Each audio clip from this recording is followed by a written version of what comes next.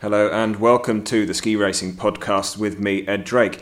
During this episode I'm joined by nobody because I'm in the Maldives and I don't know any Maldivian ski racers. On this episode I will look back at the weekend's slalom action from Levi in Finland before looking ahead at the next stop on the World Cup Tour. For the women, it's slalom and GS in Killington in the United States. And for the men, it's the turn of the speed skiers in Super G and downhill action in Lake Louise, Canada. What an absolute cracking weekend of slalom racing. Schifrin head and shoulders above the rest of the ladies again. She won by nearly 0.6 of a second over Vlahova and then Bernadette Shield in third place, which was a little bit of a turn up for the books, given the fact that Paul Telling and I during the last podcast laughed at Ben when he said that he thought Bernadette Shield could be up there for a win. She was the quickest on the second run, 0.6 ahead of Schifrin. So I think the Austrians actually will be quite pleased with that, considering the form going into it maybe wasn't where they will have wanted to have been. The slalom start for the ladies was shortened. They had to lower about 10 seconds-ish off the full-length time. And the piece itself was really, really tricky. It was very slick. The corset was challenging. And I think it brought out the best in a lot of the ladies who were competing down there. Schifrin, though, just showed her class under pressure yet again as going in as the favourite and able to hold her nerve when it really counted, leading after the first run, standing in the top of the start gate, realising that she just had to ski solidly and make sure that she didn't make any major mistakes and she was going to come out on top, and that's exactly what she did. In the women's race, the form really did go with the big guns. The first seven in the finish were actually the first seven that started, not necessarily in that order, but it really shows that first group of ladies in the top group of the bib draw are the ones to beat. There's nobody that came from outside the top seven into that first group. Meta Hrovat from Slovenia was the only one of the big numbers outside the 30, starting with bib 33, that made it into 12th place. So unusually for Levi, because the piece does normally hold up quite well, we didn't see anybody coming from outside the 30 and managing to make it into that second run. But the conditions did look incredibly tricky, and like I said already, it was quite icy and slick.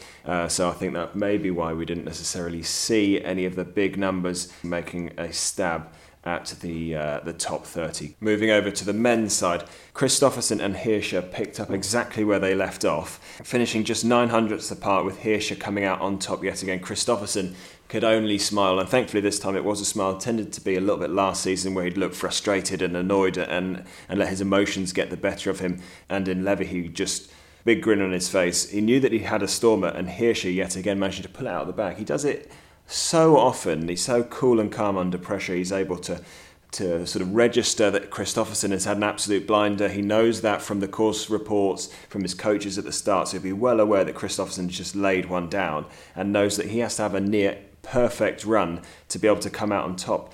I don't know what it is with Hirscher. He just is able to stay so clean, relatively mistake-free. It's like he sort of feels the mistakes creeping into his skiing, but fixes it before it actually ends up as a mistake. It's incredible. Andre Mura moving up on his second run with an absolute blinder, finished 1.14 off Hirscher, but he was the best of the rest, managing to take that final step on the podium. He started his second run just in front of our own Dave Riding. Dave I spoke to after the race, he said that he was quite pleased with how it had gone. He found it incredibly difficult adjusting to the conditions. He said that in the days leading up to it, it was really, really warm and the snow felt very different to how it ended up being on the day with that injection bar and the slick conditions like I already mentioned. So he said he was quite pleased. He would have wanted a little bit more, but solid building blocks, new equipment, different type of snow than he skied on so far this season. And I think he sees that the building blocks are there and he's able to take that positiveness into the next stages of the season. Laurie Taylor didn't manage to find himself getting a second run, but put in some great turns, managing to really show what he's all about. I expect we'll see a lot more from Laurie. He's been so quick during training over the summer. He's pushed Dave to the limit, so I think Laurie we should see getting a second run in the not too distant future. But such a cracking race though, some absolute belting second run charges. Andre Mura already mentioned. Roman Zenhausen, my pick for the win, had, by his standards, a very average first run and managed to put down a flyer for the second run, managing to find himself in fourth. And the legend that is Jean-Baptiste Grange finished fifth from bib 21 shows that he's still got quite a lot in the tank. And the French guys have got a great tech team, a great slalom team. Clément Noël and Victor Muffat-Jondet both putting down absolute blinding first runs and nearly managed to hold it all together. Apart from those last couple of gates where it got incredibly rutting, they both made that mistake, meaning that they finished down 25th, 26th. But what a great training group they've got, pushing each other all the way.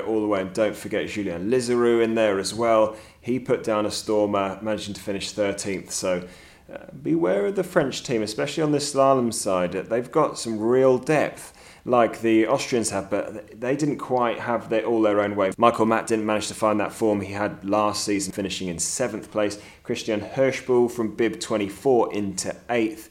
And then Manu Feller, Ben Clark's call for the win, more from an enjoyment of his style necessarily than on form, finding himself down in 9th place, not quite the result he would have wanted to be. And then Marco Schwarz rounding off the top 10. So the Austrians have got their own little pack going on there, but I think I'd prefer to be in that French slalom team right now. Those guys are going from strength to strength. In the men's race, contrast to what happened in the women's, there are quite a few high numbers getting in there. Bib 74 got a second run, bib 50, bib 75... bib 64 and bib 54 all managed to get themselves a second run. So it showed the piste was there for those guys if they wanted to really charge and risk it all.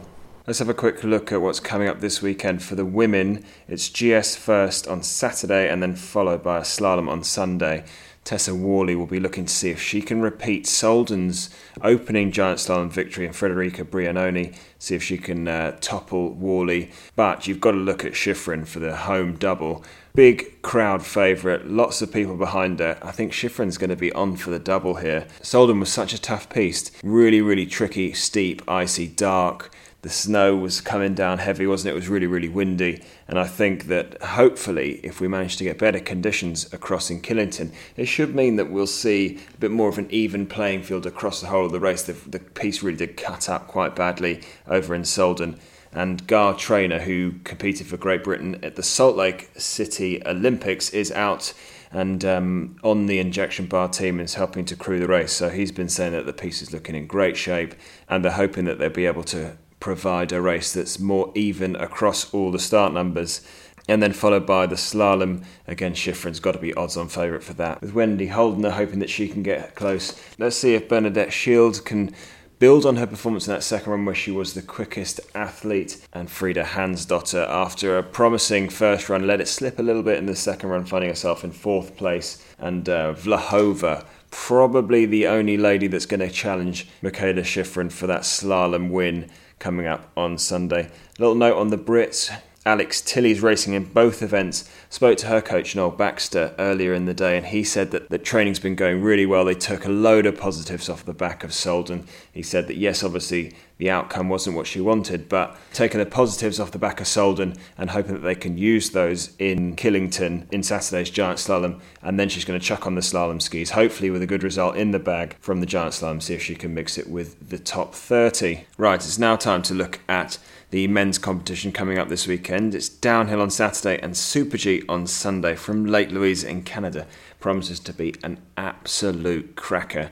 Been having a quick look at the track. It's bumpy, it's icy, it's super cold out there, which is great news for the piste, great news for the conditions. Usually a bigger field in Lake Louise, first race of the season. It's not the most technical of tracks in terms of gnarliness, but it certainly is one of the easiest tracks to be slow on. There aren't the complex parts of this track that you have in Wengen or Kitzbühel or Bormio. It's one of those that there's lots of little parts of this track. Tiny mistakes make big time differences come the bottom. Definitely a track to look out for the gliders on. There's a big gliding section in the middle as you come across Wee Waxy. There's another big gliding section right into the finish. You come off Coach's Corner, then big left-footed C-turn, and then you've got a good 30 seconds or so of head down, getting you in your tuck and trying to let those skis wash over the snow without any edge at all. Last year's Lake Louise downhill winner was Beat Feutz, then it was Matthias Meyer, then it was Axel Svindal. Feutz also won the Downhill Globe last winter, so a tough one to look past him. He's certainly going into it one of the favourites, been skiing really well all summer. But I like to think that we might see something from Thomas Dressen in the downhill. Last season came from sort of nowhere really into taking 2 first places and also 2 third places. He's been a real firecracker, mixing up with the older, more established racers, especially in downhill. You see the tracks don't tend to change too much. You go to Lake Louise, the set's the same from when I raced there. It's the same from when Finley Mickle raced there. It's the same from when Graham Bell raced there. So you get all the older statesmen have all the extra time on the skis in these downhill tracks. So I think those guys tend to have the upper hand, but Dressen showing that isn't the case at the moment. And then in Super G, Jansrud has had a grip on this title for a long, long time now. Super G Globe winner, and he also won in Lake Louise last year, followed by Max Franz and Hannes Reichelt. So Jansrud's definitely going to be there or thereabouts. I think Vincent Kriechmeier could get in there. He's been skiing super fast over the summer as well, so likely to see him mixing it with the big guns. But who can write off Axel Lund Svendal as well? He's going to be there or thereabouts. What's so great about the speed side on the men's tour is there are a plethora of athletes that could win. You've got all the Norwegians, the Swiss, the French, the Norwegians. There isn't just your Kristoffersen and your Marcel Hirschers. There's about 10 guys that could win each and every speed race. So it really makes calling it very, very tricky. Of course, you're going to have the ones that sort of tend to rise to the top. And definitely, you could almost nail on Jansrud for a podium in the Super G. Whether it's a top step, who knows? But he's going to be up there. And then the same with Foyts, as long as he's able to sort of transition that form. A guy that's in the previous season won the overall globe, but if you go further than that back, he's had lots of trouble with injury and being inconsistent. So it's to see for him whether he's able to hit the ground running, and he's definitely a force to be reckoned with. The Swiss have found a new star after Kusch left that huge void in Swiss speed racing, and now Beat Foyts is one that's definitely filling that void for the Swiss downhill fans.